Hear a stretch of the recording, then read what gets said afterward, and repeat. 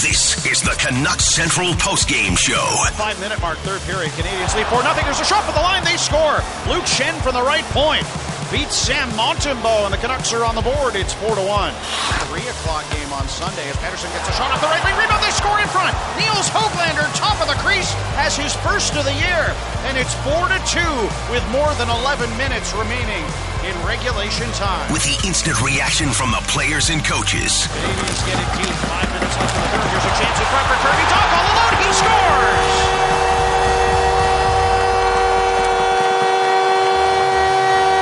The official home of the Canucks, Sportsnet 650 and the Sportsnet Radio Network. Canucks drop a tough one in Montreal, 5-2 against the Habs. And this is the Canucks Central postgame show on Sportsnet 650 and the Sportsnet Radio Network. Satiar Shah with Jamie Dodd. Our phone boards are open, 604-280-0650 or toll free, 1-888-275-0650. And also get your thoughts into our Dunbar Lumber text inbox, 650-650. Well, this performance from the Vancouver Canucks here tonight is maybe one of the more disappointing ones they've had this season, especially when you factor in everything going on around the team with what Jim Rutherford mentioned, them having a game yesterday, and they won in Ottawa. They gave up the first goal in Ottawa. They were down 2-1 after the first period in Ottawa. They came back and won that game. Yet, tonight, in a game where you should feel better about where you're trending. You talked so much about we believe in our head coach. We want our coach to be here. Your coach was put on the spot. You were put on the spot. And then you follow up yesterday's performance where you got lucky after the first 40 minutes because Spencer Martin stood on his head. You played well in the third. You earned the victory. And then you have this performance tonight? Yeah. They get the 2 goals in the third period, but that's... Come on. Like, what is that really worth? Yeah, you're down 4-0. In going into the third period against a team that is not very good, especially not very good defensively in Montreal. That's exactly when you should control the game. So I don't think they deserve that all that much credit for actually, it looked like they had a chance to make a game of it, but you can't erase how poor they were in the first 2 periods, how little they generated, the brutal turnovers and giveaways and breakdowns that led to some of the Montreal goals. And again, there was this kind of, they almost turned it into a real game, but even that falls short. With, again, another wide open Montreal player, Kirby Dach, scoring. You would have had my attention if they would have scored on the power play to make it 1 goal. Yeah. And hey, you hit a couple posts, JT hit the post, Quinn Hughes hit the post, but had you got that goal, you would have got my attention. But up until that point, it was score effects. A team's up 4-0. Jannik Hansen always says, don't read too much into games when a team's already taken a 3 to 4 goal lead. At that point, even if you push a little bit, if you don't complete the comeback, it doesn't really say much. Yeah. And it's the Montreal Canadiens. Again, it's against a team that's not good and not good defensively, no. Right? They don't know how to lock it down. They're a young rebuilding team with a bunch of rookies on their blue line. Yeah, they're gonna when they're up 4-0, you're probably gonna be able to push the pace against them. Yeah, they played like a team with no backbone tonight. Absolutely none. Let's welcome in Randeep Janda into the discussion. Canucks lose 5-2 in Montreal against the Habs. And, I posed the question on social media, Randeep. Were you surprised by the Canucks' performance tonight, or was it kind of what you expected? And I was curious to find out how these guys were going to play tonight. We talked a lot about it yesterday on the post-game show, today, on the pre-game show. I really want to see what the response is like after, they got away with one in Ottawa. And I wasn't sure what to expect. I actually thought they would have a good effort tonight. And maybe shame on me for believing that, because I just can't believe that this is the effort they had. Like, this is the best they had tonight against a team that also played last night. Yeah, I'm with you on that. I think maybe it was hopeful, but at the same time, you look at that Ottawa game in the third period, you're saying, okay, maybe they found the formula. Maybe that they can tap into that effort. And the way they started off that first period dictated, at least for the following 40 minutes, of what kind of effort we saw. And the key word there is, this isn't a talent issue. We can, look at that back end and say, hey, how many actual NHLers do you have on that back end? Valid question. But if you start looking at that forward group, there's talent there. And the Montreal Canadiens, who are expected to be in the, Connor Bedard discussion to a certain degree at the very least, they outwork the Vancouver Canucks for 40 minutes yet again. And this is a similar story to what we heard about the Ottawa Senators. Listen, they got Toronto coming up on Saturday. They got Boston coming up on Sunday. Another back-to-back coming up against good teams. You cannot let this happen against cellar dwellers in the NHL. So we can talk about how talented we think this team is, but they should be at the very least equals to the Montreal Canadiens in a game like this. And for 40 minutes, they weren't. At a certain point, Randeep, don't you think, and I mean, I'm guilty of this too, right, where you see, okay, hey, they got called out and, it wasn't a pretty game, but they win, they get that win, can they build on it? Like, haven't we seen enough times at this point that typically in this situation, the team is going to take that step back? They're not going to follow through on the promise they show. I mean, at a certain point, as much as we can all sit here and say, wow, this was really shocking, I'm really surprised they didn't bring more effort, I feel like we've seen this over and over and again with this team. Yeah, no, it is something where you think that because you've seen it before, and there's these key moments, right? We talked about the Jim Rutherford comments that were made on Canucks Central. All right, because of that, they responded. It was very delayed because in the first half of that game, they didn't do anything.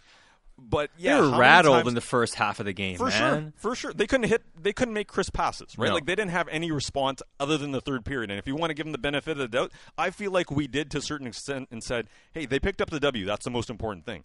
Then you follow it up tonight against the Montreal Canadiens. I'm with you, Jamie. I think there's an element of, all right, you just played probably the two teams that are going to be near the bottom of the Atlantic Division and probably the league.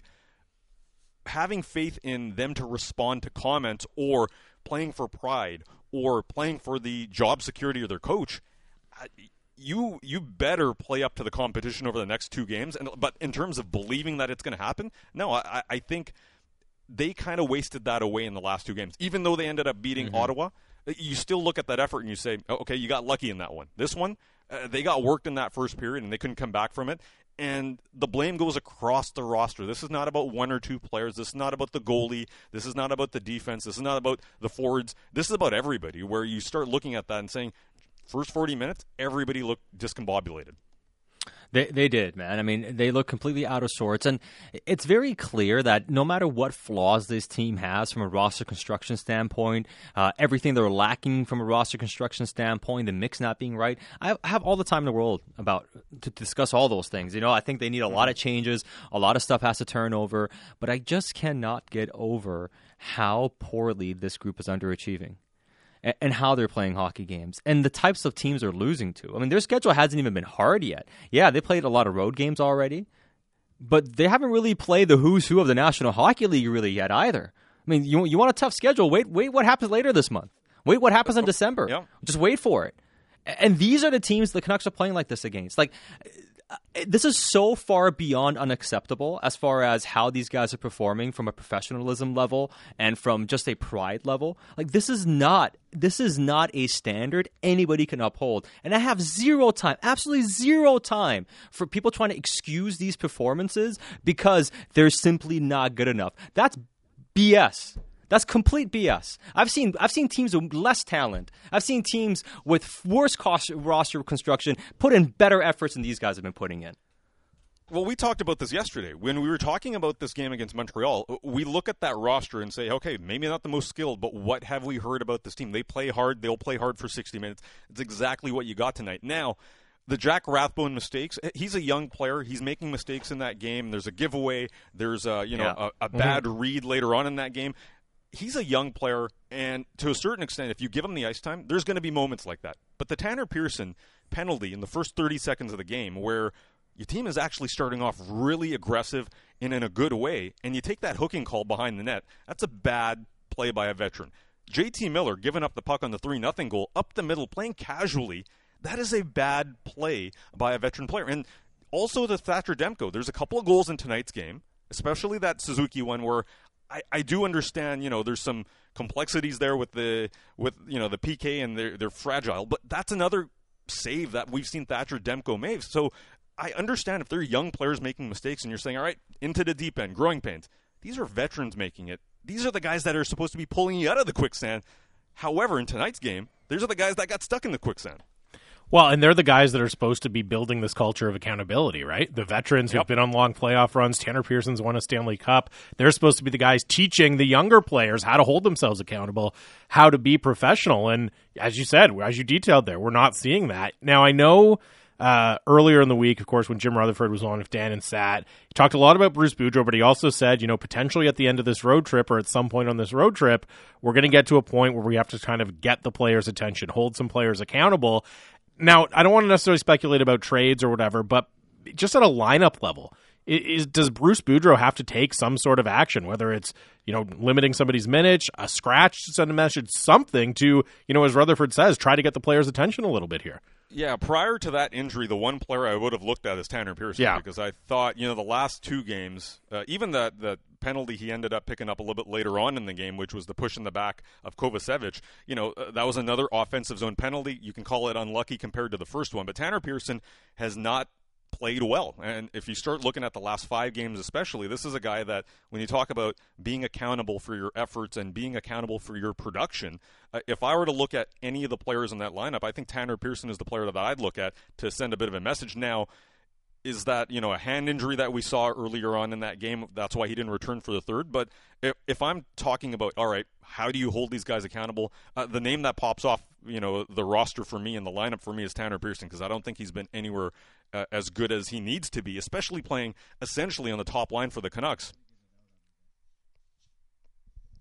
Yeah, and Randy, before we let you go here, let's spend a moment on Thatcher Demko and how he's playing. Mm-hmm. This is now 10 straight starts this season. He's allowed 3 or more goals. And hey, sometimes goals against isn't the only barometer, but the save percentage is even uglier. It's not great. And a couple of goals tonight kind of goes through him again. And we talked to Kevin Woodley about his game. And, the good news, Kevin pointed out, is that, he doesn't look like he's hampered physically. He doesn't look like he's lost any quickness.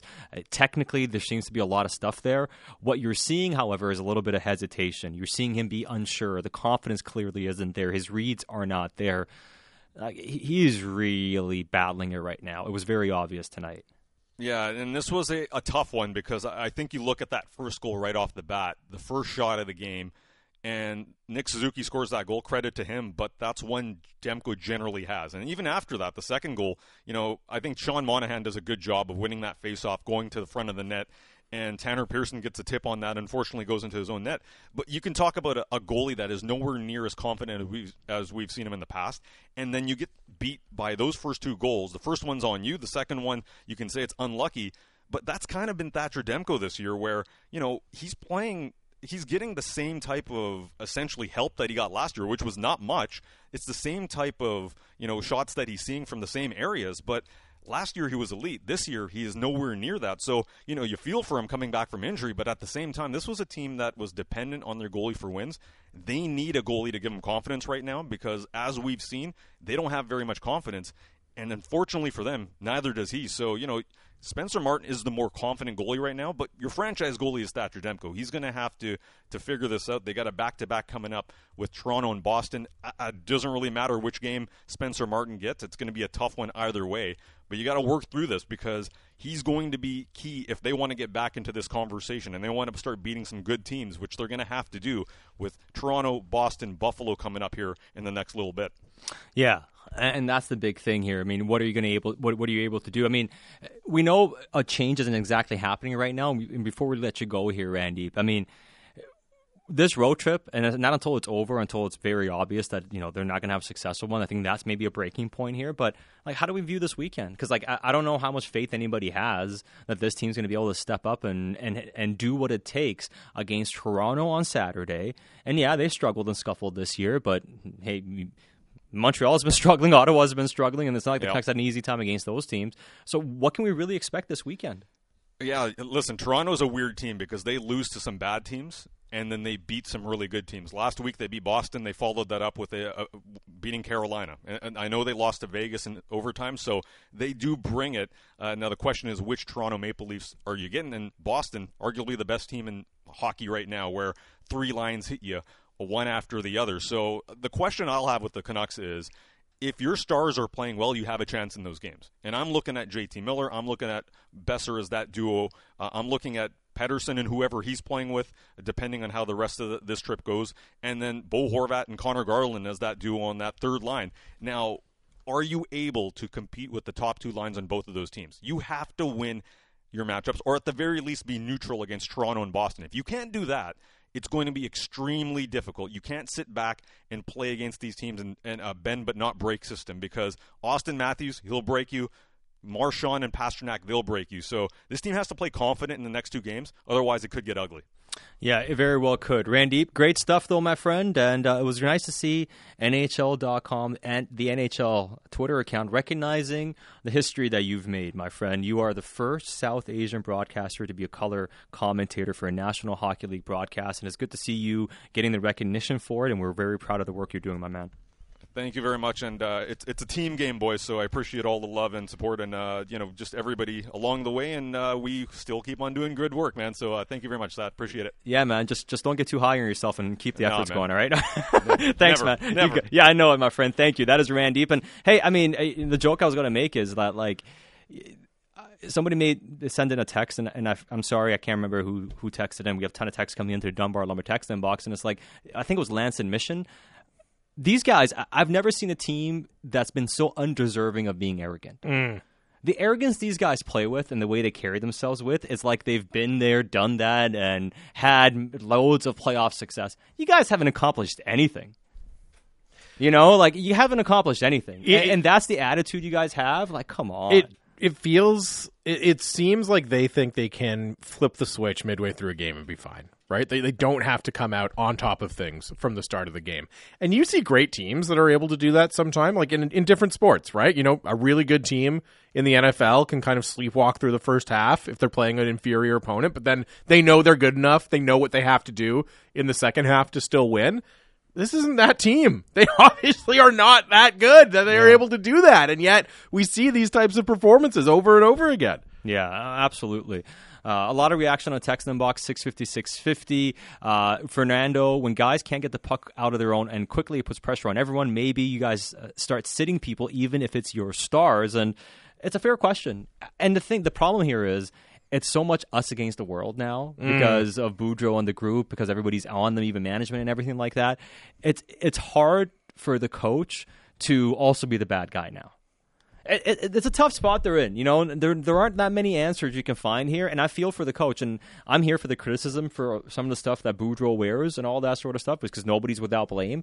But it seems wholly unfair for him to be the fall guy when this group, like Silver and Black Canuck text, and he doesn't understand how these are the same things we're seeing with a different coach. They change a few role players, but no real change to the core. What is it with this group that this continues to happen? Why do they have this level of unearned arrogance? It's baffling, and it's the same question we've been asking now, going back to last season. And you're right; it's a good point about Boudreau. Kind of, if there's any way out of this, it's going to be, you would think, with the team rallying around Boudreau, rallying around him as kind of a coach under siege. If he starts to, scratch veterans, punish veterans, things like that, okay, then that's in jeopardy. But at the same time, can you really just keep rolling everyone out there if they're going to play like that? If that's the effort level they're going to give, if those are the performances, I don't know how you do that either. It's fair. It's fair. This one says what you guys are saying awful. It's sick commentary. I hope Canucks management hears you and boycotts you for interviews.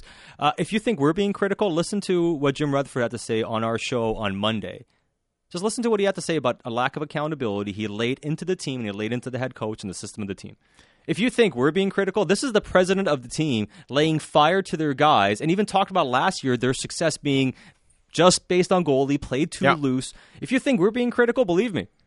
Trust me, the president is more unhappy with this than I am, and you are, or anybody else is. And I'm not pulling the idea of the team doing something to kind of shock the players and get their attention out of thin air. That's direct. Yeah. Direct from Jim Rutherford, who said, based on the results of this road trip, we're going to have to start considering something like that. And he mentioned accountability. These guys are not accountable enough. And these are the exact type of performances that would provoke the team to actually doing something like that. To looking at it and saying, all right, I was right. We do need to do something to wake these guys up and start holding them accountable. No, absolutely. You want to grab a phone line, you can. 604-280-0650 or toll free, 1-888-275-0650. Saskatchewan Joe says, was this more disappointing than Ottawa? The only reason the Canucks won is the Senators not capitalizing.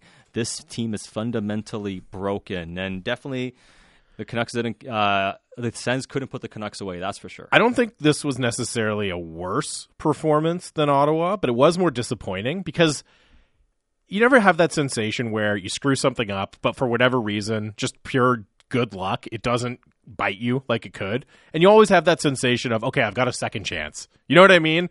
I messed that up, but through pure luck, I got a chance. I got a do-over here. I can make it so I'm not going to have to face the consequences of messing up. The Canucks had a do-over tonight, right? They lucked out in Ottawa, right? They should have been down way more. Spencer Martin keeps them in the game. They win the third period because Ottawa couldn't put them away. Okay, you've got a clean slate. You got a fresh chance, a fresh start on this road trip, and you blow it. So that it's more disappointing for me. Yeah, absolutely. I mean, it really is. Since the Canucks don't want to be paying the third coach, maybe they should bring back Green as he's still under contract, is what one text is saying. I'm not sure that's going to do the trick. And I mean, bring him in for a couple weeks, then fire him and bring Boudreau back. Get the Boudreau bump going again.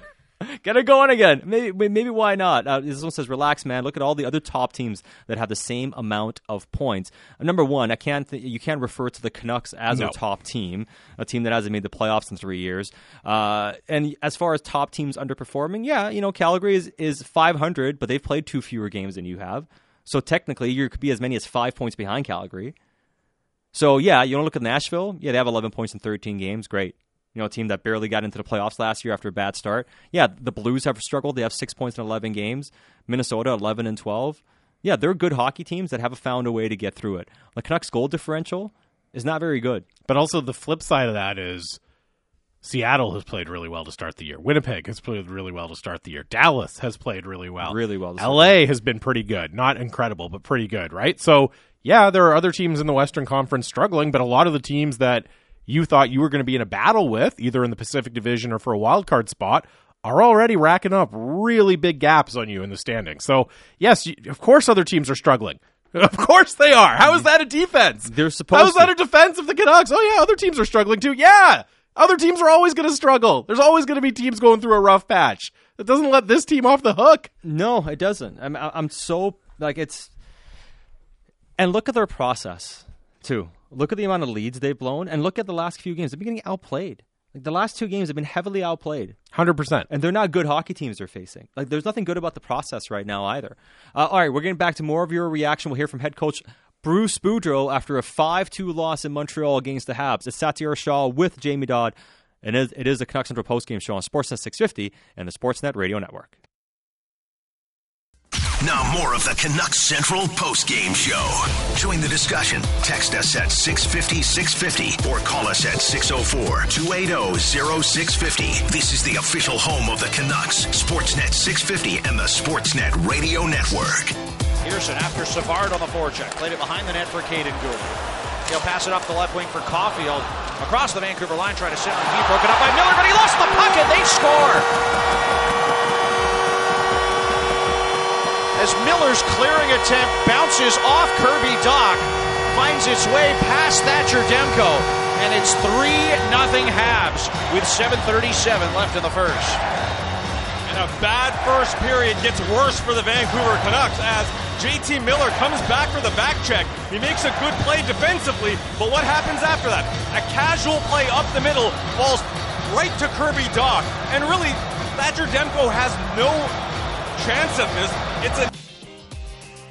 Canucks didn't feel like they had much of a chance despite the fact they scored 2 goals in the third period, lose 5-2 in Montreal against the Habs. And this is the Canucks Central postgame show on Sportsnet 650 and the Sportsnet Radio Network. Satyar Shah with Jamie Dodd. Phone boards are open, and you can get your thoughts into our text inbox, 650-650. We are going to hear from head coach Bruce Boudreau, who will be ready for us momentarily. But before we do that, Jamie, let's get a couple text messages in before we hit the phone board. It's a lot coming in here. This one says, Gary in Maple Ridge, trade needs to be made to wake these guys up, a major shakeup.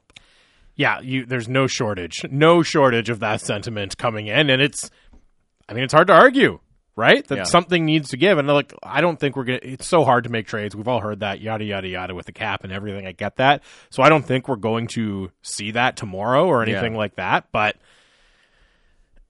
I don't know how you can look at it and say that you don't there doesn't need to be some sort of shake. There has to be. The question is, when can you do that? And I mentioned this on the show today when there was some buzz around the Sens and the Canucks, and I said, hey, my understanding is nothing is really imminent on the Canucks in terms of a move. And as far as the Sens are concerned, not as far as I know, I'm not expecting anything right now. Mm-hmm. And who knows what happens the next few days as the Canucks get closer and closer to hitting that breaking point. But there's a sense, or there was a sense at least within the organization, that they're kind of stuck in this current situation and have to wait a little bit for time to pass a bit, for the markets to develop, and for them to be out of such a negative bargaining position because everybody knows they're up against it and how much they're underachieving, and nobody's throwing them lifelines right now. And there's not enough money being open around the league. You get closer to deadline, some cap space opens up. There are some long-term injury situations, but generally, they're kind of stuck. They don't want to fire the coach right now either. That's why you heard Rutherford get after the team, lob the grenade into the room to see how these guys respond, because I think it was a bit of an admission, Jamie, that we don't have many other options. They're not playing well. These guys aren't coming out of it. I don't want to fire the coach. We can't really make trades right now. What's the best thing I can do is put these guys' feet to the fire and see how they respond. And so far, the response has been substandard. It's been flat. It's been the response of a team that doesn't believe, right? That, like, the response you would want to see is when you challenge a team like that, for them to at least show you, you know what, we think we can rescue this season. We think we can be a winning team. We think we can show you that we have all those details and that professionalism, and we're going to go out and prove you wrong. And when you don't see that, the conclusion you're going to draw, or that at least you have to start thinking about, is maybe the team maybe you're not seeing it because the team doesn't believe that. Maybe they internally don't believe that they're going to be able to turn things around. And look, I don't know. I can't get in their heads, but if you're just basing it on how they've responded in this situation in the last two games, that's what it starts to look like. No, it really is. All right, before we get to more reaction and we go to the phone boards, here is head coach Bruce Boudreau after a disappointing performance in Montreal tonight. The word is, but you guys had a third period to build off last night and to come out and kind of have a first 40 that resembled last night. Well, I mean, the first period wasn't obviously very good. When you get behind 3-0, it's a tough road to hoe, and you got to do some different things. But yeah, I mean, if you're looking for positives, I mean, they never quit. I mean, you know, if we don't hit the post in the power play, then all of a sudden it's 4-3, and it's who knows. How much does JT's turnover hurt in that circumstance? I don't just mean that time, and we've seen this a few times this year. Well, yeah, all turnovers hurt. Like, especially when they end up in the back of your net, whether it's JT, whether it's Bo, Petey, all of them. You know, you can't make that play, but there was an awful lot of other plays that we shouldn't have made either.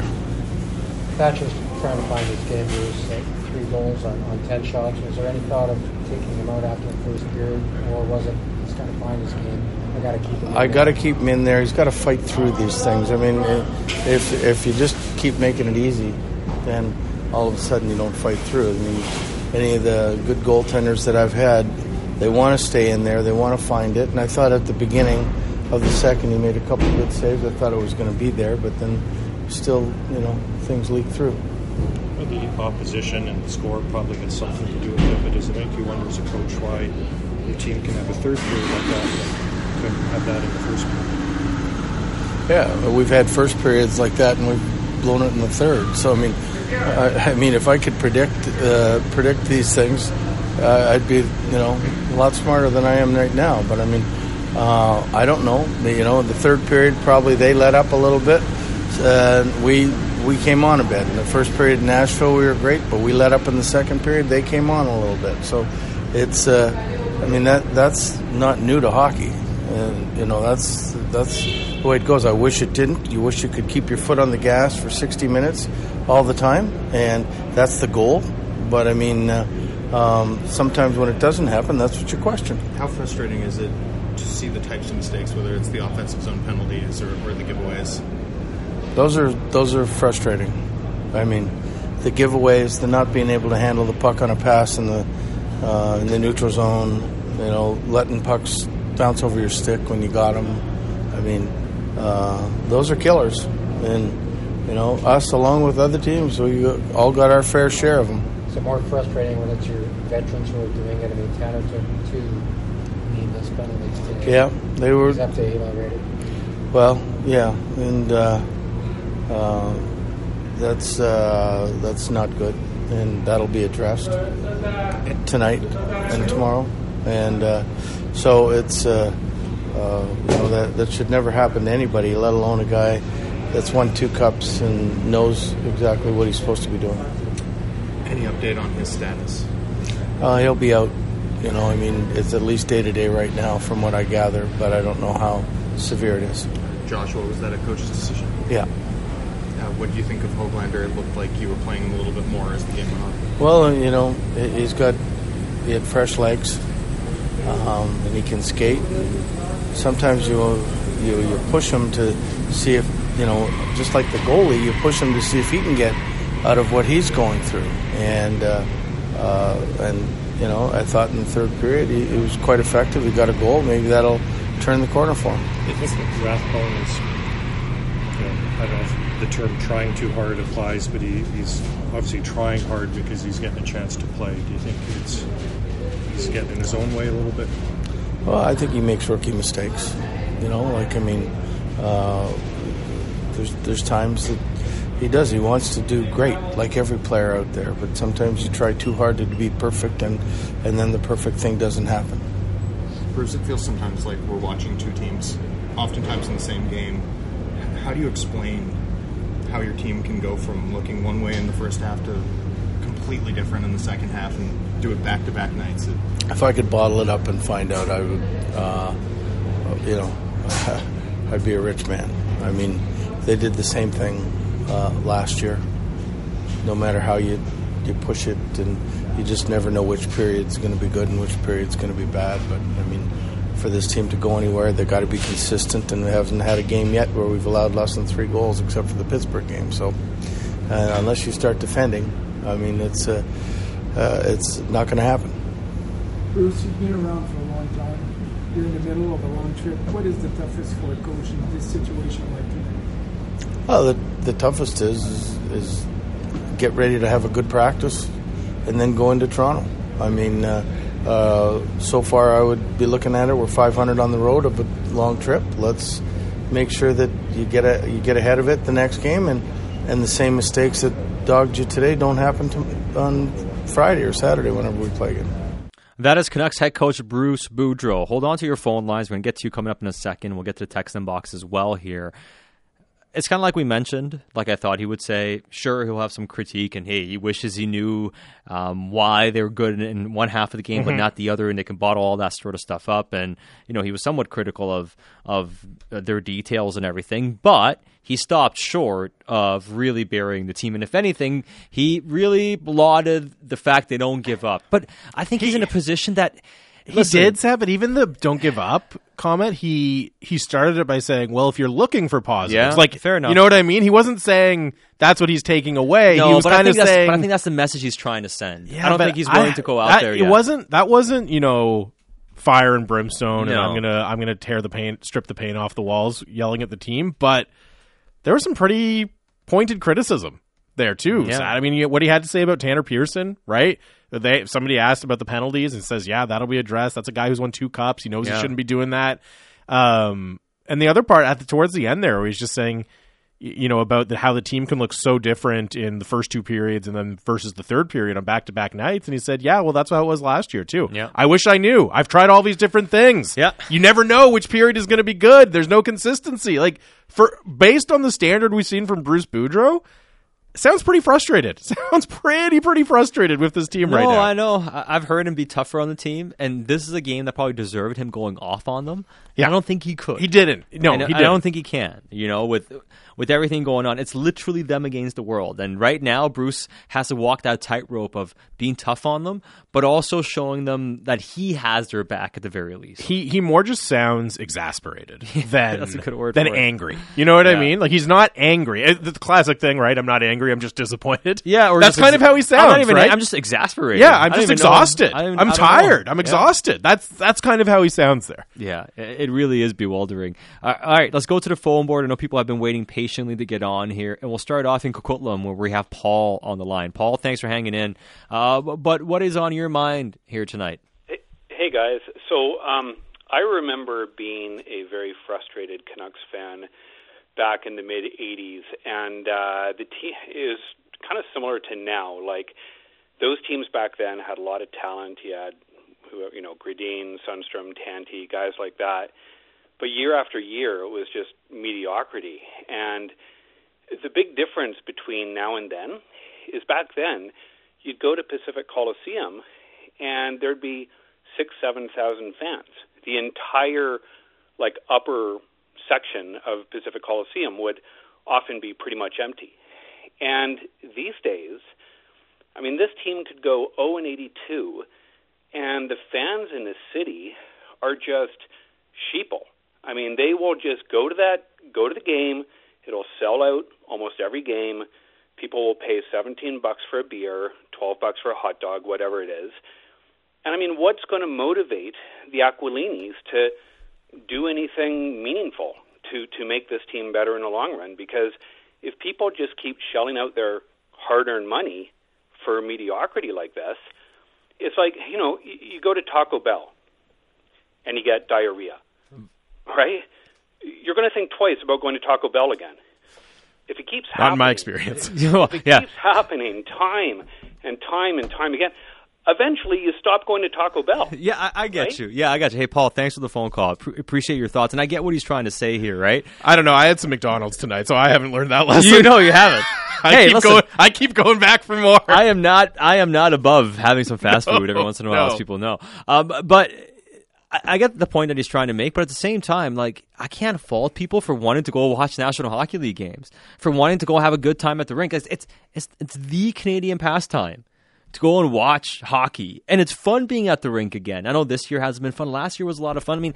I understand what he's saying, and ultimately, money does talk, right? I get that point overall, but the reason why people show up to go watch games is because they love hockey. They want to go out and have a good time at the rink and watch talented hockey players come in and enjoy themselves. I think that's what it's about more than anything else. And I know, you see fans on social media, right? And the idea of trying to start hey, we should all band together and not spend money on the team and not go to games.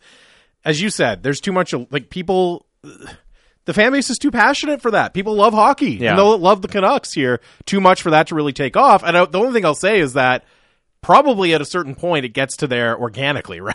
Yeah. If this goes on and on and on year after year like this, then you probably get to that point 100%. Where attendance starts to suffer anyway. When people say because people are stupid, don't sugarcoat it. No, I don't. I know people, especially people they want to go out and enjoy a hockey game. They want to go see a game and enjoy a game. Now, you want to listen. I have no time for calling out people generally for wanting to go watch a hockey game. Why would you call somebody out for spending? It's like spending money to go watch a movie because you don't like the director or whatever it is. That stuff to me is whatever. But you want to make a statement. But I can't call people stupid for wanting to go to watch a National Hockey League game. Well, and that's the thing. You just also have to think about not everyone is, first of all, lucky enough to be able to go to lots of games, right? You hear stories all the time about there's somebody coming in from out of town or just who hasn't been able to go to a game in years and years. You think about people taking their kids. What do you do? What are you going to do? You have a 7-year-old kid who's obsessed with hockey, wants to go loves the Canucks, and you're saying, no, sorry, I can't support this ownership group. Come on. And some people want to do that. Go ahead, power to you. Listen, you get to choose how you want to spend your disposable income and your money, right? And people can do whatever they want with it. A lot of reaction on the text inbox. We get to the a lot of Taco Bell talk. Yeah, hey, I haven't had Taco Bell in a while. I was thinking about it the other day. Pardeep texts in and says, "You guys have been great, right down the middle with discussing Canucks. Much appreciated too. Do you guys cringe anytime the puck goes from the half board to the point? None of our D-men seemed capable of taking a pass, even with no pressure being present. And 3, Buffalo health bombed Jeff Skinner for many games in a row. It didn't matter how much he was making or the fact he was a lesser player was going to play rather than Skinner. It's time for Bruce to bench Pearson, OEL, or even JT for a careless and repeated mistake." And hey, that's a good point about Jeff Skinner. They had to bench him, and he's been back to being better. Maybe not worth the money he's getting paid, but he's back to being a goal-scoring winger again. Yep, it can work. So sometimes you got to consider those things. Yep. And I don't know if there's one kind of magic lineup decision that's going to radically change how this team looks on a night-to-night basis and change the process for this team. But I also think the longer that we see performances like this, the more you have to be willing to consider anything, right? The more you have to be willing to say, well, I don't know if this is going to fix it, but we got to try something here. Yeah, no, absolutely. A lot of good text coming in this one. I know things are getting negative in this market, but can we please leave Taco Bell out of it? Don't drag Taco Bell's good name into the mud. Mike, the urologist from Brockville. I went to the game last night, and I thought the big picture, I'm frustrated and angry about this team, but that third in a vacuum was fun to watch. To be able to jump up when a goal is scored is always fun. It is. I mean, that's the thing. People like going to games, watching a hockey game, and cheering on their team to score goals and win. And I get it. Sometimes some of those fans just want to watch the game. They don't always think about, hey, you got to rebuild and everything. They want to go and watch an entertaining hockey game. There's nothing wrong with wanting that. There's nothing wrong with being a paying customer and wanting to go to a National Hockey League game to watch your favorite team win that night. And there's nothing wrong with wanting that. This one comes in and says, I think this is a great point as well. People may not be going for the Canucks. I'm happy that my 5-year-old can now say that he saw Crosby play. That's a great point. It's still, as you said, a National Hockey League product, right? Yeah. You still, even when the Canucks lose, how often does Elias Pettersson do something jaw-dropping? Do something really, really impressive, right? So there are still always going to be those reasons that, like, again, there's a reason people love hockey in the Canucks in this market. They're going to want to go to games. Raj in Calgary. Man, I love watching hockey live. I flew to Van last Thursday from Calgary only for BX tonight. Thank God it was a good game, and I hope this team turns it around, but it's going to take some major changes. That's Raj in Calgary. All right, let's go back to the... just the last point I was going to say. We just saw a team in one of the only markets in the NHL that is more passionate and more devoted than I would say Vancouver, and that's Montreal. Yes. Arguably the best, most passionate fans, biggest fan base in the NHL.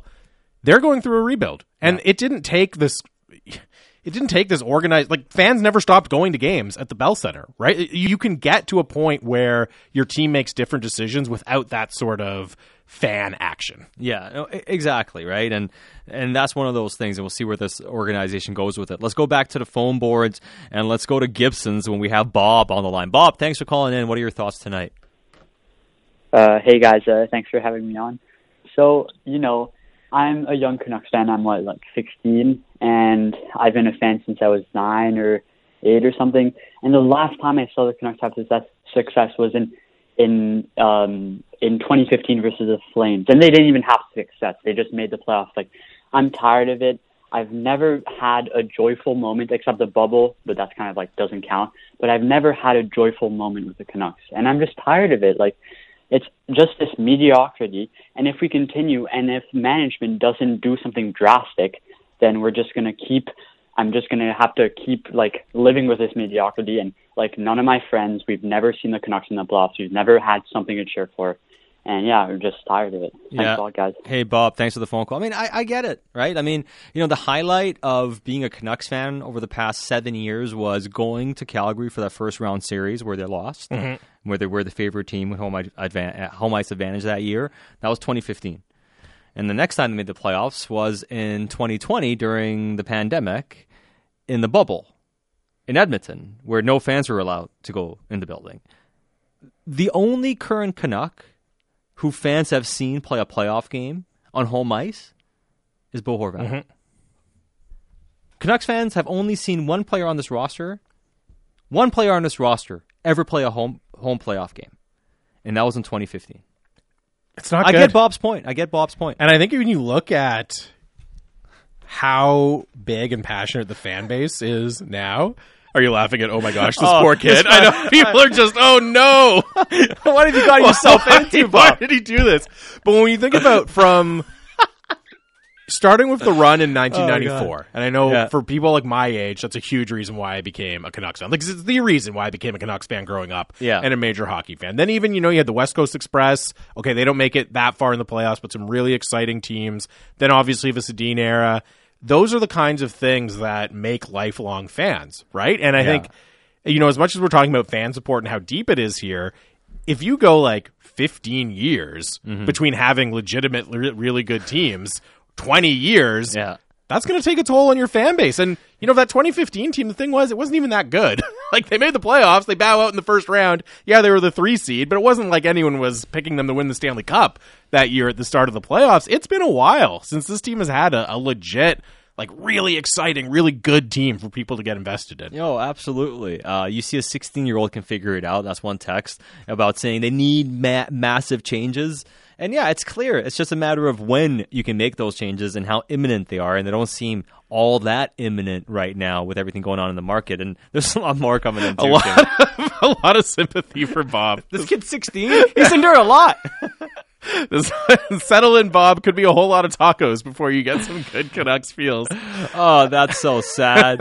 And this was LOL. This kid is tired of it. He should get used to being a Canucks fan like us lifers. So, yeah, you're fitting right in there, Bob. Fitting right in. Last one. That last caller was super depressing to hear. Dave says, sorry, 16-year-old. I've been a Canucks fan since 1970. You don't know what pain is.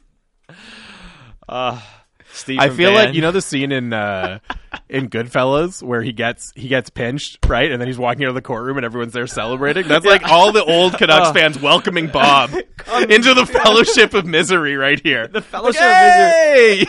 Hey, Bob. The Fellowship of Misery. That is tremendous. Steve from Van. Thanks for your call, Bob. 7 years. Try 52, son. So, yeah, a lot of that. Having fun with it. All right.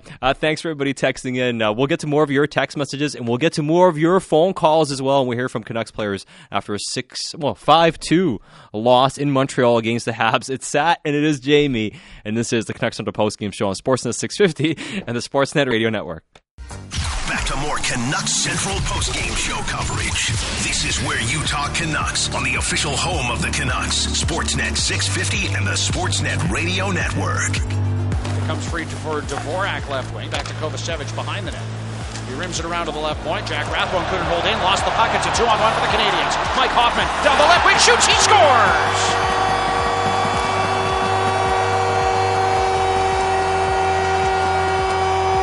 A clean shot from Mike Hoffman beats Thatcher Demko stick side, and the Habs lead 4-0. If I could bottle it up and find out, I would, I'd be a rich man. I mean, they did the same thing last year. No matter how you push it, and you just never know which period's going to be good and which period's going to be bad. But I mean, for this team to go anywhere, they've got to be consistent, and we haven't had a game yet where we've allowed less than 3 goals except for the Pittsburgh game. So unless you start defending, I mean, it's not going to happen. Canucks head coach Bruce Boudreau talking about how the team shows the inconsistency they have displayed in parts of last year, this season as well.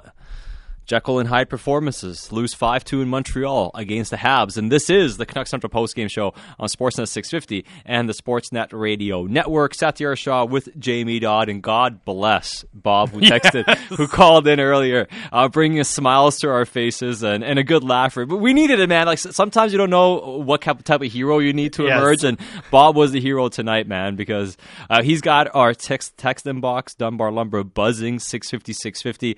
And this text here says, can I get access to read the Dunbar Lumber text inbox? LOL. And maybe we should set up. It's pretty great sometimes, to be honest. Now, sometimes it's very much X-rated, and a lot of stuff you can't say publicly or whatever. But maybe we should have like a parental advisory access to it. Maybe call it 650 Blue for subscription, just like Twitter or whatever it is. If you're a verified listener, you can get access to our text. You get a little check mark in the inbox, and you can see what's going on. Yeah, you got to be over a certain age, at least. Very interesting. Some stuff that comes in is disturbing, but generally, it's a fun place to be. Like tonight, man. And Dan in Brentwood said, "Rebuild for Bob." #rebuild for Bob. A great one from Dan in Brentwood. I like this one as well from Tyler. Just 16-year-old Bob, even know the disappointment of Taco Bell. Taco Bell at 2 a.m. Disappointment. That's a different type of disappointment.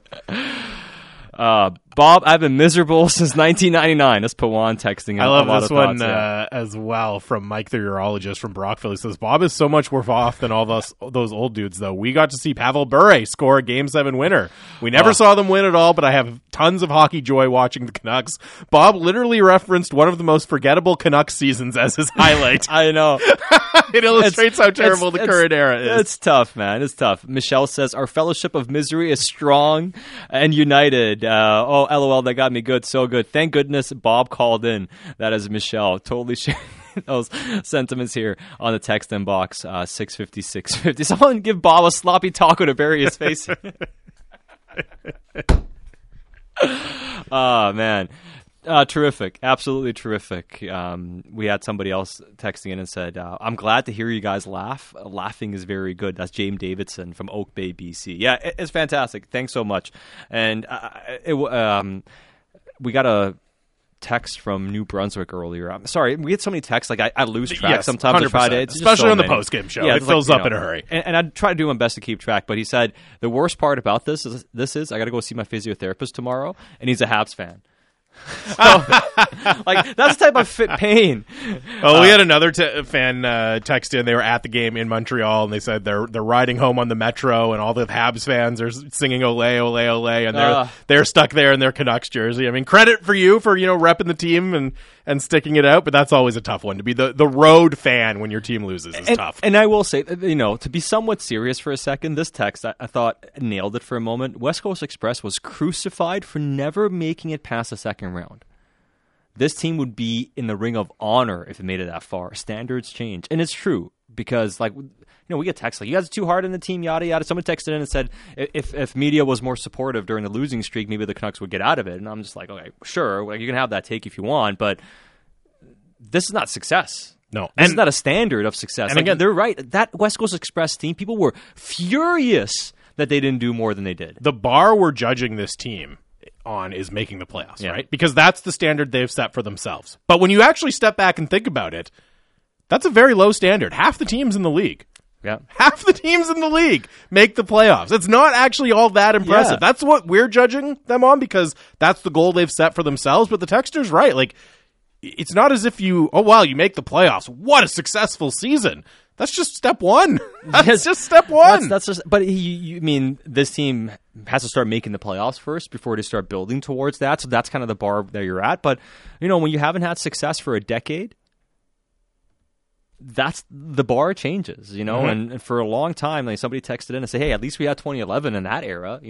Before this kind of darkness. Well, and think about how much criticism there was of the team in the first two losses to Chicago in the playoffs, right? In 09 and 10. Yeah. And again, that's second round. You play really well. You win a playoff series. Luongo, the guy, they should trade him. Yeah, all this sort of and stuff, it was right? still like, oh my goodness, this team, this is awful. And they before they even won the President's Trophy or anything, they were still so far ahead of where this team is right now. No, they really are. All right, let's go back to the phone boards. Let's try to take another caller or two here. You never know. Maybe we have another Bob on the line. Let's go. Let's go to North Van where Gary is on the line. Gary, thanks for calling in. What do you have for us tonight? Hey, great show there, Sat. You're absolutely right. You're a very loyal Canucks fan. I'm just calling on behalf of just thinking that you guys are always, or people are picking on Boudreau. He's actually the gliding light of this Canuck team. I think that it's a Rutherford that should be held accountable for what is he doing to upgrade our team. He came halfway through last season where Boudreau was leading a great rush of getting the boys behind him. And Rutherford's brought in, I don't know, not really any type of talent. Kuzmenko came in, I think, more because of Boudreau, not because of Rutherford. And the other thing, too, is if Rutherford had that much talent, why did Pittsburgh, pull Burke off Sportsnet and get him to be the president and then promote Hextall as a GM? I think that Rutherford's like a leftover. He's like old stew. We need a young, visionary guy that can maybe work with Boudreau because Aquilini's got the money. People can critique him and say, oh, he's this or that, but quite frankly, he's doling out the money. He paid Miller a bunch of money, and hopefully we get some type of return out of him after 8 years. But going forward, we need a young president, and I'm not too young, but someone like Linden, or someone that might know a little bit more on an architect of building a team and using Boudreau like he's 68, so maybe he's going to coach another 2 or 3 years. The guys like playing for him. And Sat, you're a little bit more in the inside about Canucks, and you know that they're probably pulling all the strings they can for him. The lines, and he's only playing with guys that he's given. And some of the guys like Stillman, was that a good acquisition? Dickinson Dickinson said something on WGBN in Chicago. They said, "What's the best thing about Vancouver?" And he said, "Leaving." You know, like he was a great player in Dallas, and he could have been a good player here. He didn't work out, but to get Stillman for him and give up a draft choice, like we're going backwards. And I attribute that to Rutherford. He's going to be a detriment to the future of any type of rebuild of the city. And if he lets Horvath go for some trade, it'll be ridiculous. And someone's going to put a stop to him. And guys like you that are voice of the Canucks, by voicing it to people out there, it's going to hopefully save some type of franchise that we can have going forward. But he'll decimate this club to no end. I say, get rid of Rutherford before you get rid of anybody else. All right, I'll sit back and listen. Thanks. Thanks for the phone call, Gary. And, as far as just one thing about the Pittsburgh thing that happened, Pittsburgh wasn't so much him getting fired. It was about him. He decided to leave the Pittsburgh situation, and then they went and hired Brian Burke after that, of course. And as far as the one thing to keep in mind is Rutherford is the president, Allvin is the GM, and as much as Rutherford is taking a forward face a lot and talking a lot about his stuff, it does ultimately come down to Patrick Allvin and the moves that he makes. And so far, the moves they've made, they haven't paid off. They've made $100 million in future commitments on contracts that have not yet paid off. Now, I like Mikheyev. I think that he's a player that fits in. There's a lot of things I like about him. And with Miller, we'll see how that all kind of works out. But when you make that type of commitment and the trades that you've made, nothing's really hit yet, it's fair to look at things and say, hey, what are you doing to help the situation? And ultimately, right now, the heat's on the players more than anything for me. It goes beyond Boudreau. It's the same cast of characters we've seen here for a long time. The construction of the roster is not good. They have to change these things. And if these guys can't find answers, well, then that is a big problem. But also the reality is they've only been on the job for less than a full year. You kind of have to let it play out a little bit here before we see how to truly evaluate these guys. I mean, we've seen management teams come in here and they get ripped right away and then they end up having some success. I remember when Gillis first came in, it wasn't exactly with a lot of ringing endorsements. And when he made some of the deals that he made, the Sundin move and all that sort of stuff, a lot of apprehension and criticism. And eventually the team started winning and having success. And it's like, okay, people buy in, and then obviously it kind of fell off afterwards. Sometimes you got to let the plan play out a little bit to really see what these guys are doing. They say they're planning on doing more. They wanted to do more. Let's see if they're able to actually follow through. And my thing with Rutherford and Allvin so far, it's not even so much that, I mean, yes, in an ideal world, they could have done more to reshape this team and bring in some new pieces and especially improve the blue line. But I also look at, as you said, less than a year on the job. I also feel like if they had done a little less, you know what I mean? Then they might be in a better position. Yeah, like, it's fair. Don't make the Stillman deal for Dickinson. I know part of that is salary cap, but maybe there are other ways you can explore. To be fair, the Stillman deal they weren't trying to acquire Stillman. And they're trying to get off Dickinson. They're trying to get rid of Dickinson's contract, but and that's what it cost. It's not so much that they haven't kind of reshaped the roster overnight. For me, that's the my biggest issue with their regime so far. It's more the Miller signing. You can add the Mikheyev signing on that. Like the fact that, as you said, they locked into a very large number of future salary commitments, and that seems to have even further limited their flexibility that they have going forward. Now, having said that, I'm still very open to the idea that, as you said, they can turn things around. They can make some other moves that I like a lot more than that. It's way too early to say, like, oh, this is going to be a failure. Get these guys out of here. Way too early for that. But it hasn't been an encouraging start, and I think that's fair to say, right? Yeah. And I think that's what a lot of people are pointing out to. And people like Gary's call. Cheers, Gary. Thanks for letting Gary finish. And people asking, is that Don Taylor calling in? It did sound a little bit like him. I don't think it was on it. Don't think so. Hey, Gary has called in before. We appreciate Gary from North Van. He's one of our listeners. So I know that wasn't Donnie. All right. Let's go back to the phone boards and let's go to New West where we have Sean on the line. Sean, thanks for calling in. Thanks, Pat and Jamie. I appreciate what you guys do. I'm no Bob. I'm 19. Don't sell yourself short. Don't sell yourself short. I've watched this team since 2009 when they swept the Blues. So, I at least got to see the Cup run in 2011. So It's not like I haven't seen it. Nothing. I'm not really going to talk about the game. Like, if I'm being honest, going into this year, I wasn't super thrilled with the fact that they decided to run it back. And I get it because, the core's good. Like, the core's got good pieces. But, I mean, we're kind of seeing it this year. This is I think the team that we get when goaltending doesn't bail us out every game. Like last year, Thatcher Demko led the league in 5-on-5 save percentage. And now that he's not doing that, I think the team's getting exposed a lot more. And I don't know, man.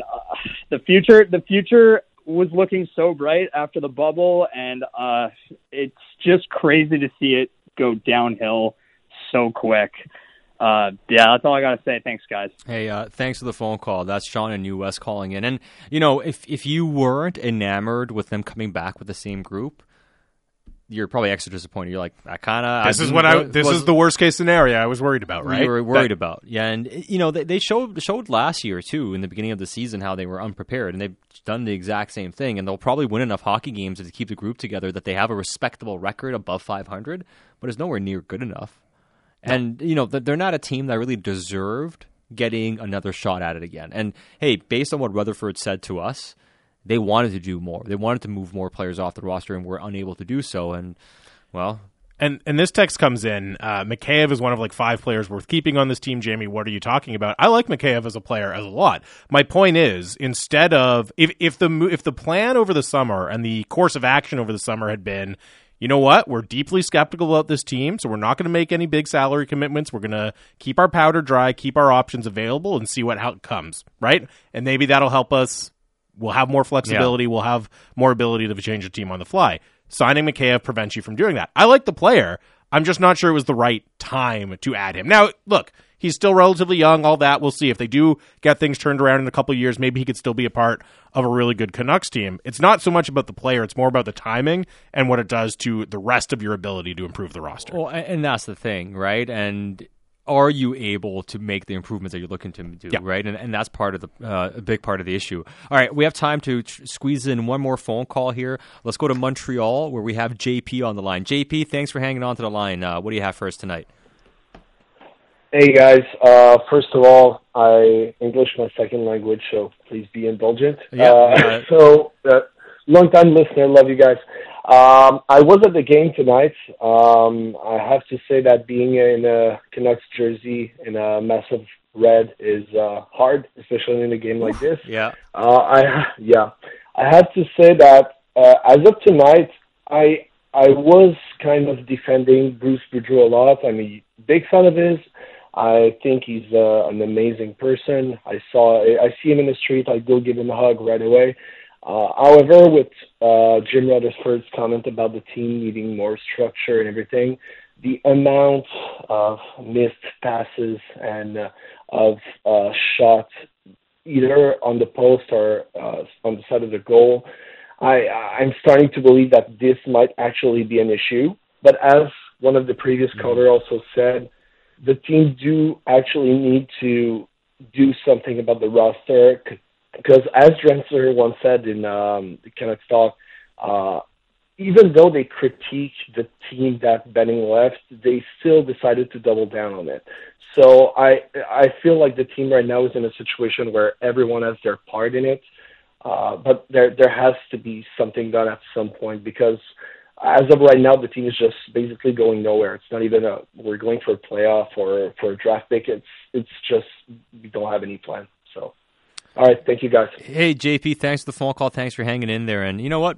Power to you, man. I mean, braved it. Goes into the sea of red with the Canucks jersey. Didn't work out well for him, but you got heart, kid. I appreciate that. And as far as where this year is going, I totally understand JP's sentiment about it feeling like a lost year. And to the structure thing, I made this point before, but this is the thing that also resonates with me here is you're trying to build an identity, a style of play, and what it is to be a Canuck, right? And what Canucks hockey looks like with at least a certain group of core players here. That's not being established at all in any which way this season. Sure, individuals are having good seasons, Bo scoring a bunch, Pettersson's having a good year so far, guys are getting their points and doing all this sort of stuff, but they're not establishing anything. And if you're not making the playoffs, if you're not getting a high draft pick, and you're kind of in the middle there, you're not establishing an identity, like, what are you really accomplishing from a playing style and, who you are standpoint? Well, and, we've had this debate about going for the draft lottery versus trying to remain competitive and meaningful games in March and all of that. You know this, that years and years and years. in this city. And part of the theory of not bottoming out is you don't want a losing culture to develop, right? Yeah. You don't want guys to be dogging it. You want them to be going playing hard and trying to do their all so you build that winning culture. And, well, that hasn't happened. And you look at Montreal, a team that I don't think they're going to be in the Connor Bedard race, but at the beginning of the year, if you had told them that, they would have said, sure, great, we'll be bottom 5, no problem. They're playing hard. Brendan Gallagher's laying out, blocking shots. He's mixing it up with the other team and drawing penalties. You can play hard even in dire circumstances, and this team just isn't doing it right now. No, they're not. They're not playing with enough desperation that you want to see. It's not at the level that you'd want to see. Now, on the other side, we'll try to get to more of your reaction. We are going to hear from Ian McIntyre, who will join us from Montreal, the scene of a 5-2 loss against the Habs by the Vancouver Canucks. And, we'll keep breaking this one down. It is Sat with Jamie right here on Sportsnet 650 on Canucks Central and the Sportsnet Radio Network. Now more of the Canucks Central postgame show, bringing you the most Canucks coverage in BC, only on the official home of the Canucks, Sportsnet 650 and the Sportsnet Radio Network.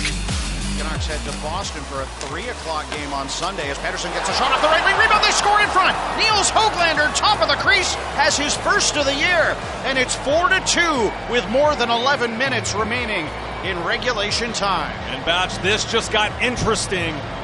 Niels Höglander doing the dirty work in front of the net. Well, he had fresh legs, and he can skate. Sometimes you push him to see if, just like the goalie, you push him to see if he can get out of what he's going through. And I thought in the third period he was quite effective. He got a goal. Maybe that'll turn the corner for him. Canucks lose 5-2 in Montreal against the Habs. A lot of commotion behind Bruce Boudreau as he speaks. Yeah, sounds like someone was like peeling off in a Ferrari there or something behind him. I don't know what piece of rink machinery that was. He's like driving out of town. That was Jim and Alvin. Yeah. I'm out. This is the Canucks Central Post-Game Show on Sportsnet 650 and the Sportsnet Radio Network. Satyar Shah with Jamie Dodd.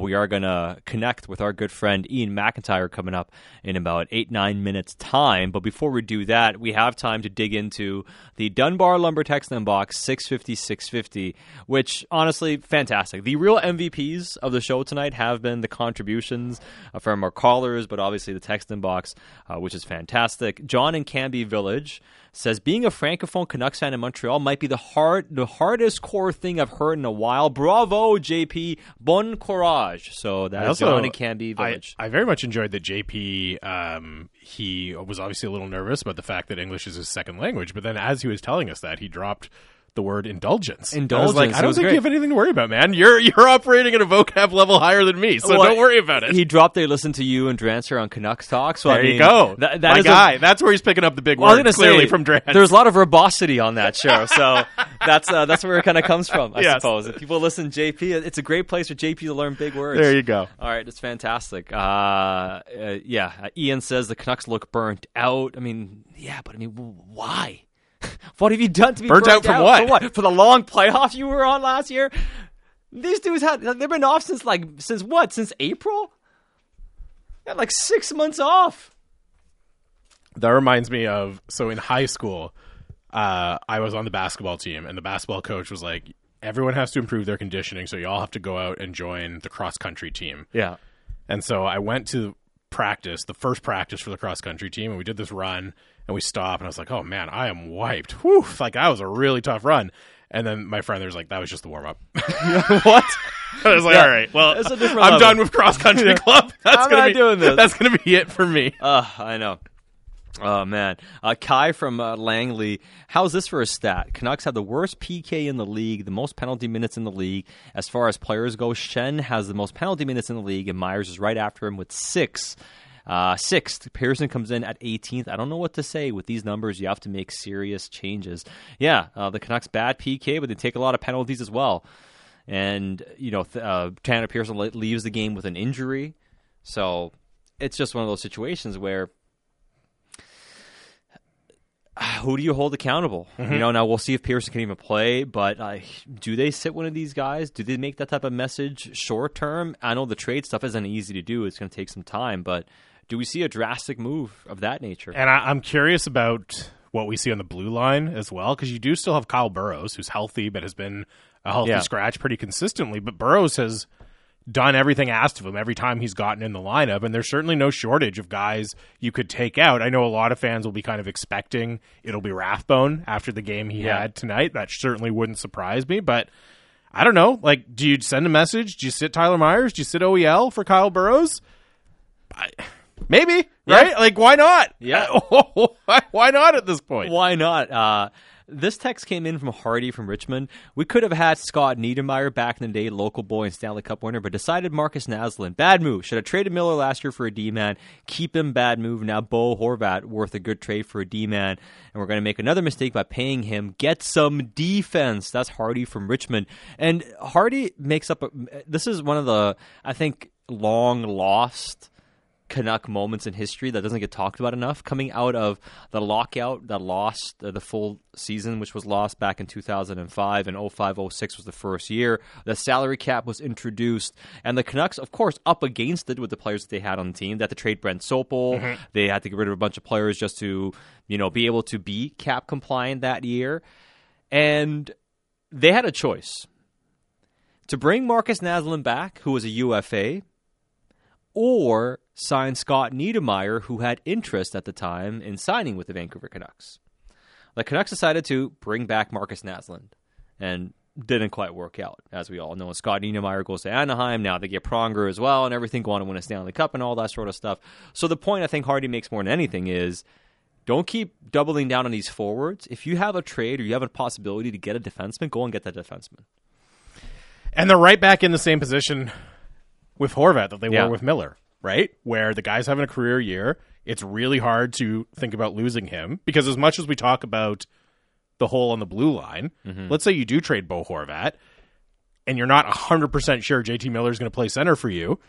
Well, all of a sudden you've got a massive hole at center as well, right? So I understand why it was so difficult for them to ultimately pull the trigger and trade JT Miller. I think it's going to be just as difficult to do, if not more so, with Bo Horvat.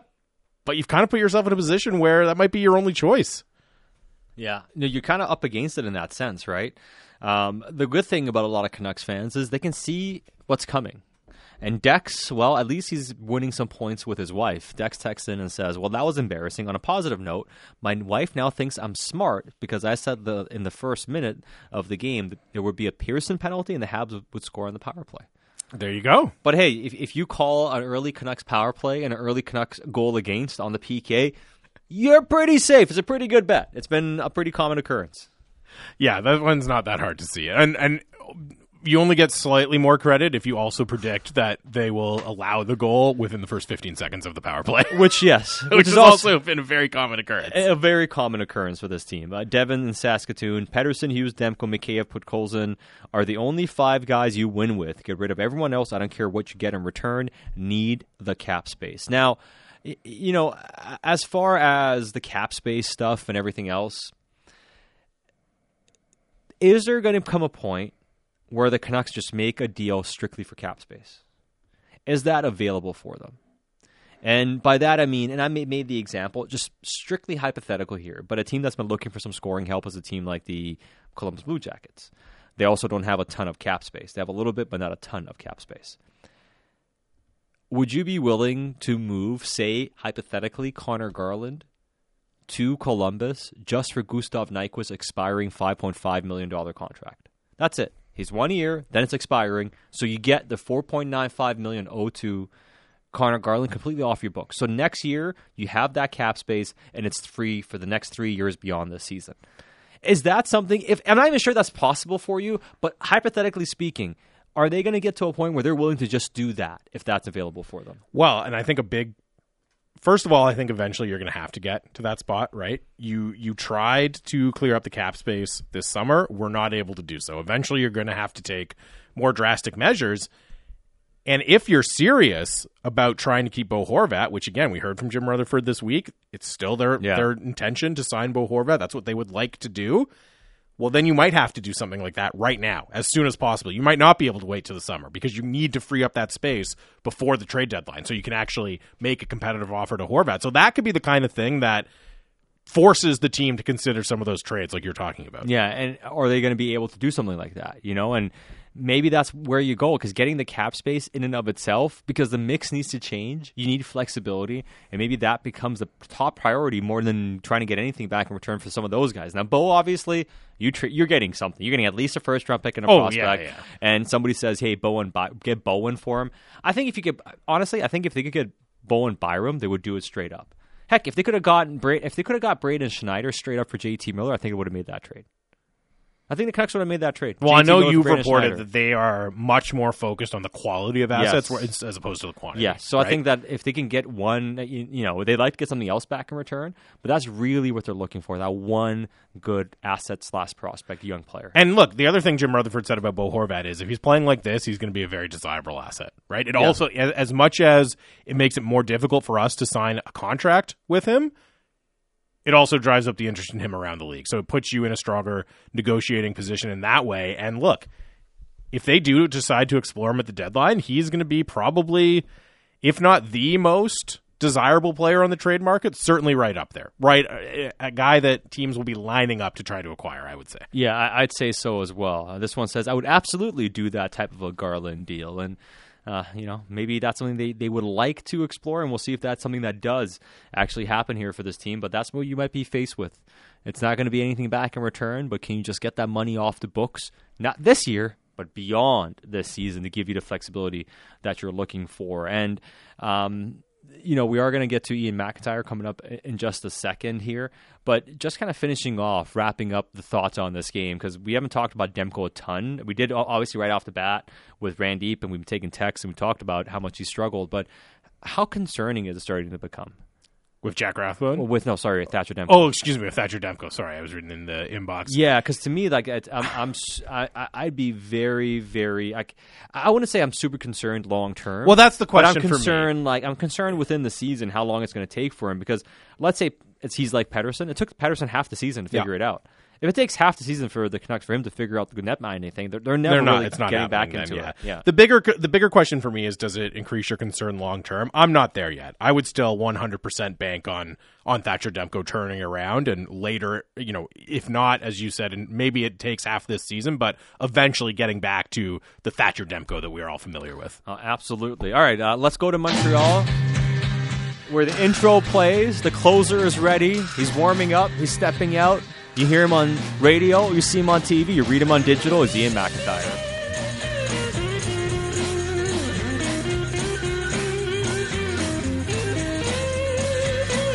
There must be some kind of way out of here. How often does that run through Bruce Boudreau's mind? I think every night now, pretty much every night now. And I got to admit, it runs through my mind sometimes too, covering this. Yeah, I don't know, man. I think it's a perfect line for how, there must be some way out of this. There has to be some way out of this. But I mean, you look at Boudreau, and I know he was somewhat critical, but he's almost in an impossible situation now, because the entire world's against his team. The president's against his team, obviously. We've seen all that sort of stuff. So as much as he may want to lay into those guys, can he really lay into them with how fragile the whole situation is? Yeah, well, I don't know why not, because they're not doing him any favors. Yeah. I saw your tweet earlier, Sat, about the players. If they really like Boudreau, then they should start to play for him. Yeah. And there's a lot of truth in that. And the players do love Boudreau. I'm not suggesting anything otherwise. He is a player's coach, but at times the Canucks don't look like a coach's players. The way that they play, the way that it's the same mistakes, often by the same guys. And that was, I think that was never more evident this season than in the first period, with the bad penalty by Tanner Pearson, the horrendous giveaway by JT Miller, and they both end up in goals. And the game's essentially over at the 12-minute mark. one night after you rally in the second half of a game and you win a game that you easily could have lost, but for the goaltending of Spencer Martin. The players aren't helping Boudreau. And I think a lot of them genuinely feel badly for him. They're all aware of what happened on Monday with Rutherford's comments. But Rutherford has been unable so far to get them to correct these mistakes. They're losing the same way. The order of the goals is different. Like tonight, the Canucks didn't blow a lead. They just fell so far behind, they really didn't have any reasonable chance to win the game. So the order of the goals are different, but the means by which they allow them are just the same. Game after game after game, and even in three of the 4 games they've won, they weren't very good defensively. And they've allowed 4 or more goals 11 times in 14 games. They've allowed fewer than 3 once. How are you going to win that way? Are you surprised, Ian, that after what we heard from Jim Rutherford earlier this week, that the team, I know they got the win in Ottawa, but it was a really tough first 2 periods in Ottawa, and then again the performance tonight. Are you surprised that it didn't provoke at least some sort of different type of performance and different type of effort from the team in the first 2 games after it? Yeah, well, I think that it had some effect in the second half of the game. I think and if you listen to what Bo Horvat said after the game in Ottawa, of course he was a focal point, not of the criticism, but of the appearance on radio because his contract situation had been mentioned. I think the guys were kind of rallied around that. Once they got over the shell shock, I think they kind of rallied around that and used a bit of a siege mentality of us versus the world, and it helped against Ottawa. But Ottawa's a really immature, wide-open team as well. Yeah, that's losing a bunch of games. And Montreal's not going to win the Stanley Cup this year. They're not going to be the team to end the Canadian drought, not this season anyways, even though they have some good players and they appear to be on the uptick. They're not a great team either, but they were a lot more organized than the Ottawa Senators were. I'm surprised that the players, and tonight, Jack Rathbone made a couple of terrible mistakes with the puck. And he's a guy that people are screaming to see more of, whether he's ready or not, and certainly didn't look NHL ready tonight. But for the most part, it's not the Jack Rathbones.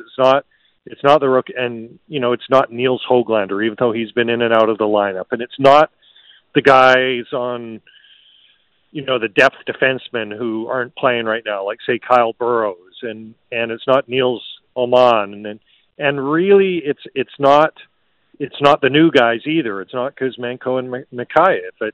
It's their veteran players that are letting them down. It's not getting enough from Ekman Larsson and Tyler Myers a lot of nights. It's JT Miller's turnovers, constant turnovers, and now that he's at center again and seems to have the puck more, they've returned. He was better as a winger, and I thought more effective, but Boudreau's put him back to center now, and there were a couple of horrendous giveaways last night, but it didn't end up in the net, but tonight it did. And, even at times there's been games where it's a mistake by Elias Pettersson or Quinn Hughes. And now, maybe that's normal in a way because these guys play so much. So the guys who play the most and have the game on their stick, sometimes it's going to go the other way. But it just seems that there's a sameness here and a culpability in the way that the Canucks are losing a lot of these games. And again, Boudreau hasn't been able to stop that, even though he's, supports them.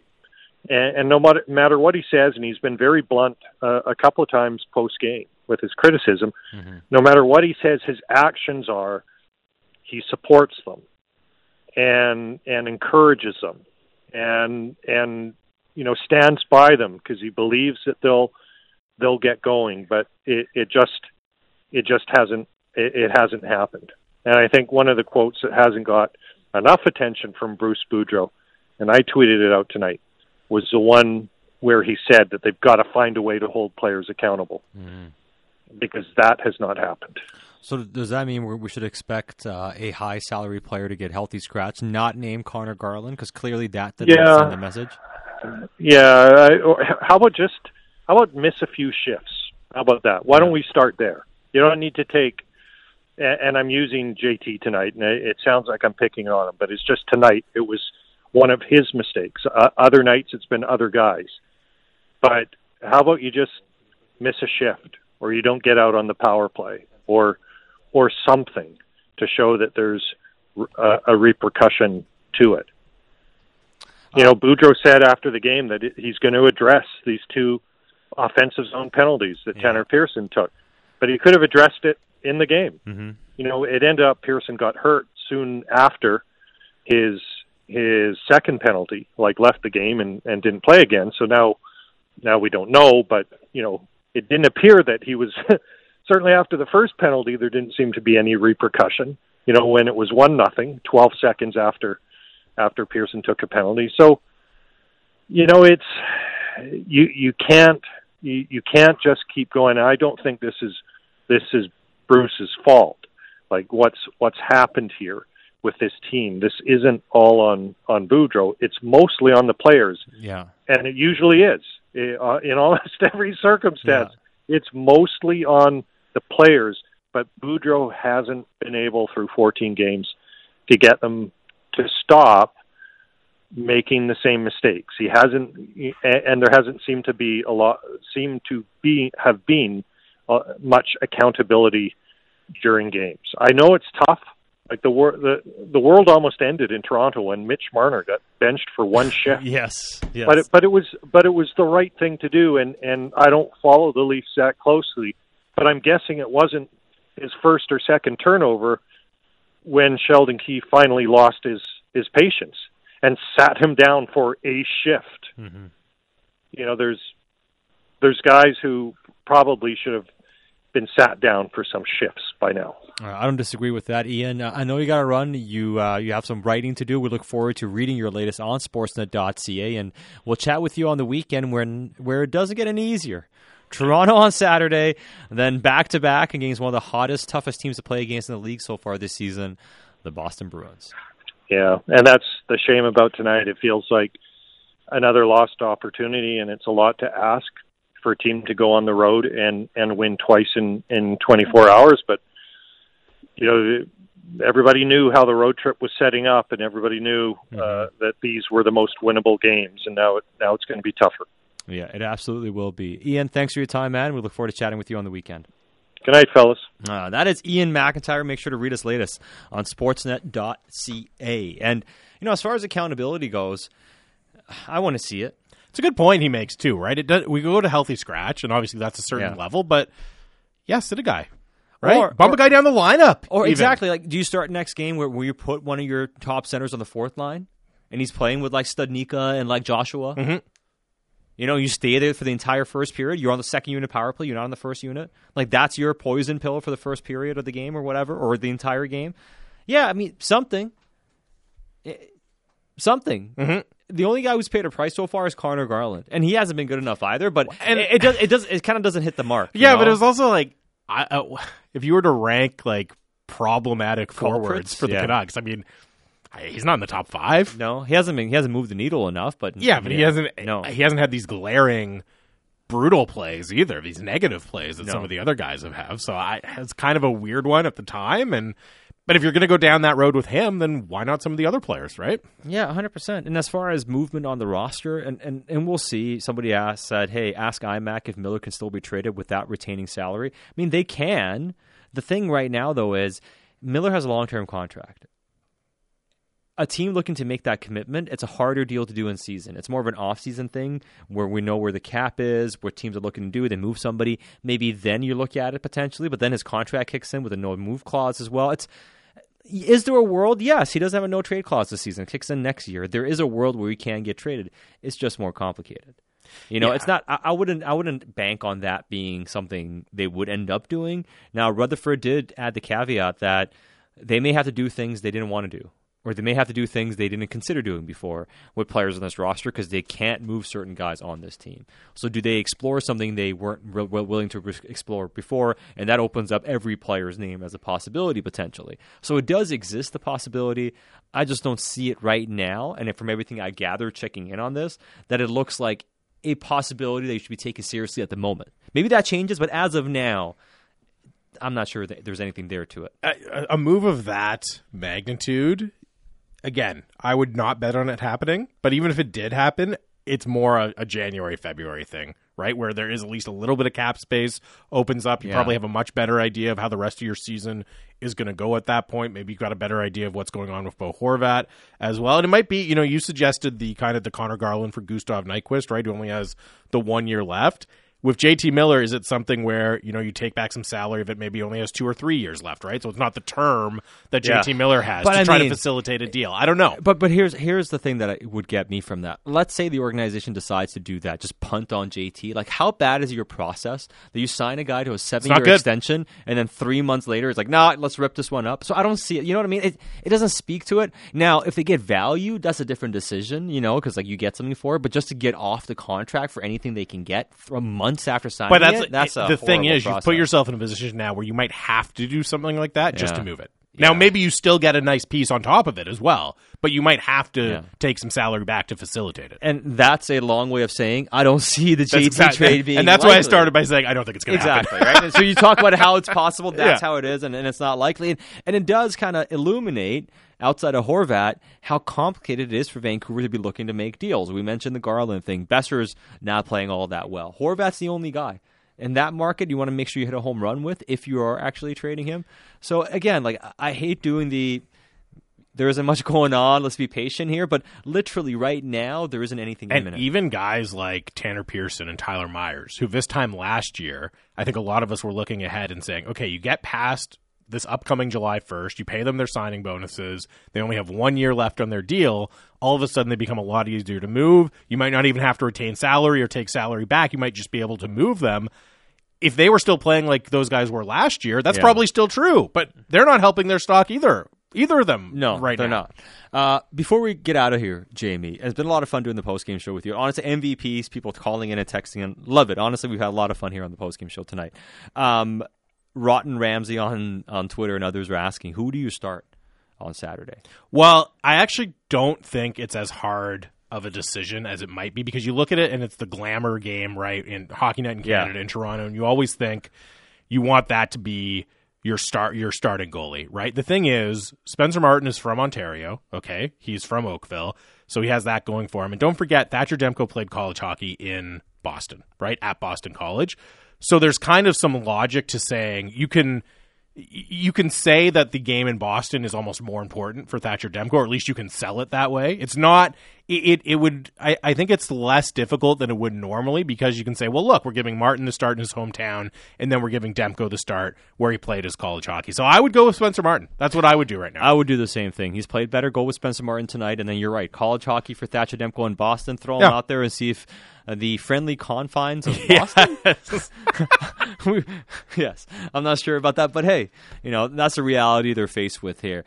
All right, a lot of fun again. Thanks for everybody for being part of the show. We love each and every one of you. Can't wait to be back chatting with you on the weekend when the Canucks are in Toronto against the Leafs. Pre-game gets going at 4 p.m. puck drop, and there is a pre-game show coming up at 2:30 p.m. on Sunday ahead of the game between the Canucks and the Boston Bruins on Sportsnet Pacific. So back on TV for that day as well. Jamie Dodd, he's back on Canucks Talk tomorrow with Thomas Drance. I'm Satyar Shah, back with Dan Riccio on Canucks Central tomorrow. And we're doing the Friday mailbag on Thursday. So get your questions in. I'll send a tweet out later. Thanks to Fast Eddie Gregory on the boards and producing the show.